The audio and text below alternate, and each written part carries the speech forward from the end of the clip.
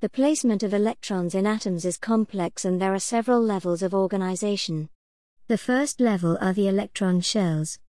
As per the Bohr model, electrons are arranged in shells. These shells are defined by the principal quantum number, given the symbol N. The lowest energy shell has N equal to 1. Other shells have higher energy and higher N. The higher the N of an electron, the further from the nucleus it orbits. For atoms with more than one electron, shells are split into sub-shells that have slightly different energies. The difference in energy between sub-shells is much less than the difference in energy between shells. A shell with a given N will have N sub-shells, so the N equals 3 electron shell has 3 sub-shells. Sub-shells are composed of orbitals.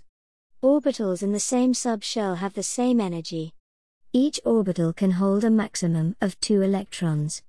An orbital is a region in space where you are most likely to find an electron. So to recap, electrons occupy orbitals.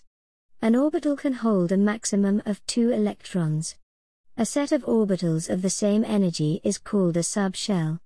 Subshells make up different shells of electrons. Different subshells do not have the same energy. One of the fundamental laws of physics is that matter is most stable with the lowest possible energy. When all electrons are in the lowest energy orbit, the atom is said to be in its ground state.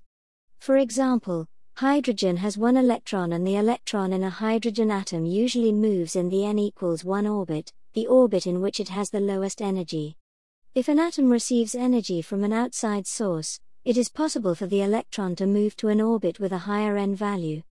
The atom is now in an excited state with a higher energy. When an electron transitions from an excited state to a less excited state, or ground state, the difference in energy is emitted as a photon. The electron configuration is composed of 3 parts: the principal quantum number, the subshell and the electron occupancy of that subshell. This is repeated for every subshell that is populated. Shells are populated from the lowest energy to the highest energy.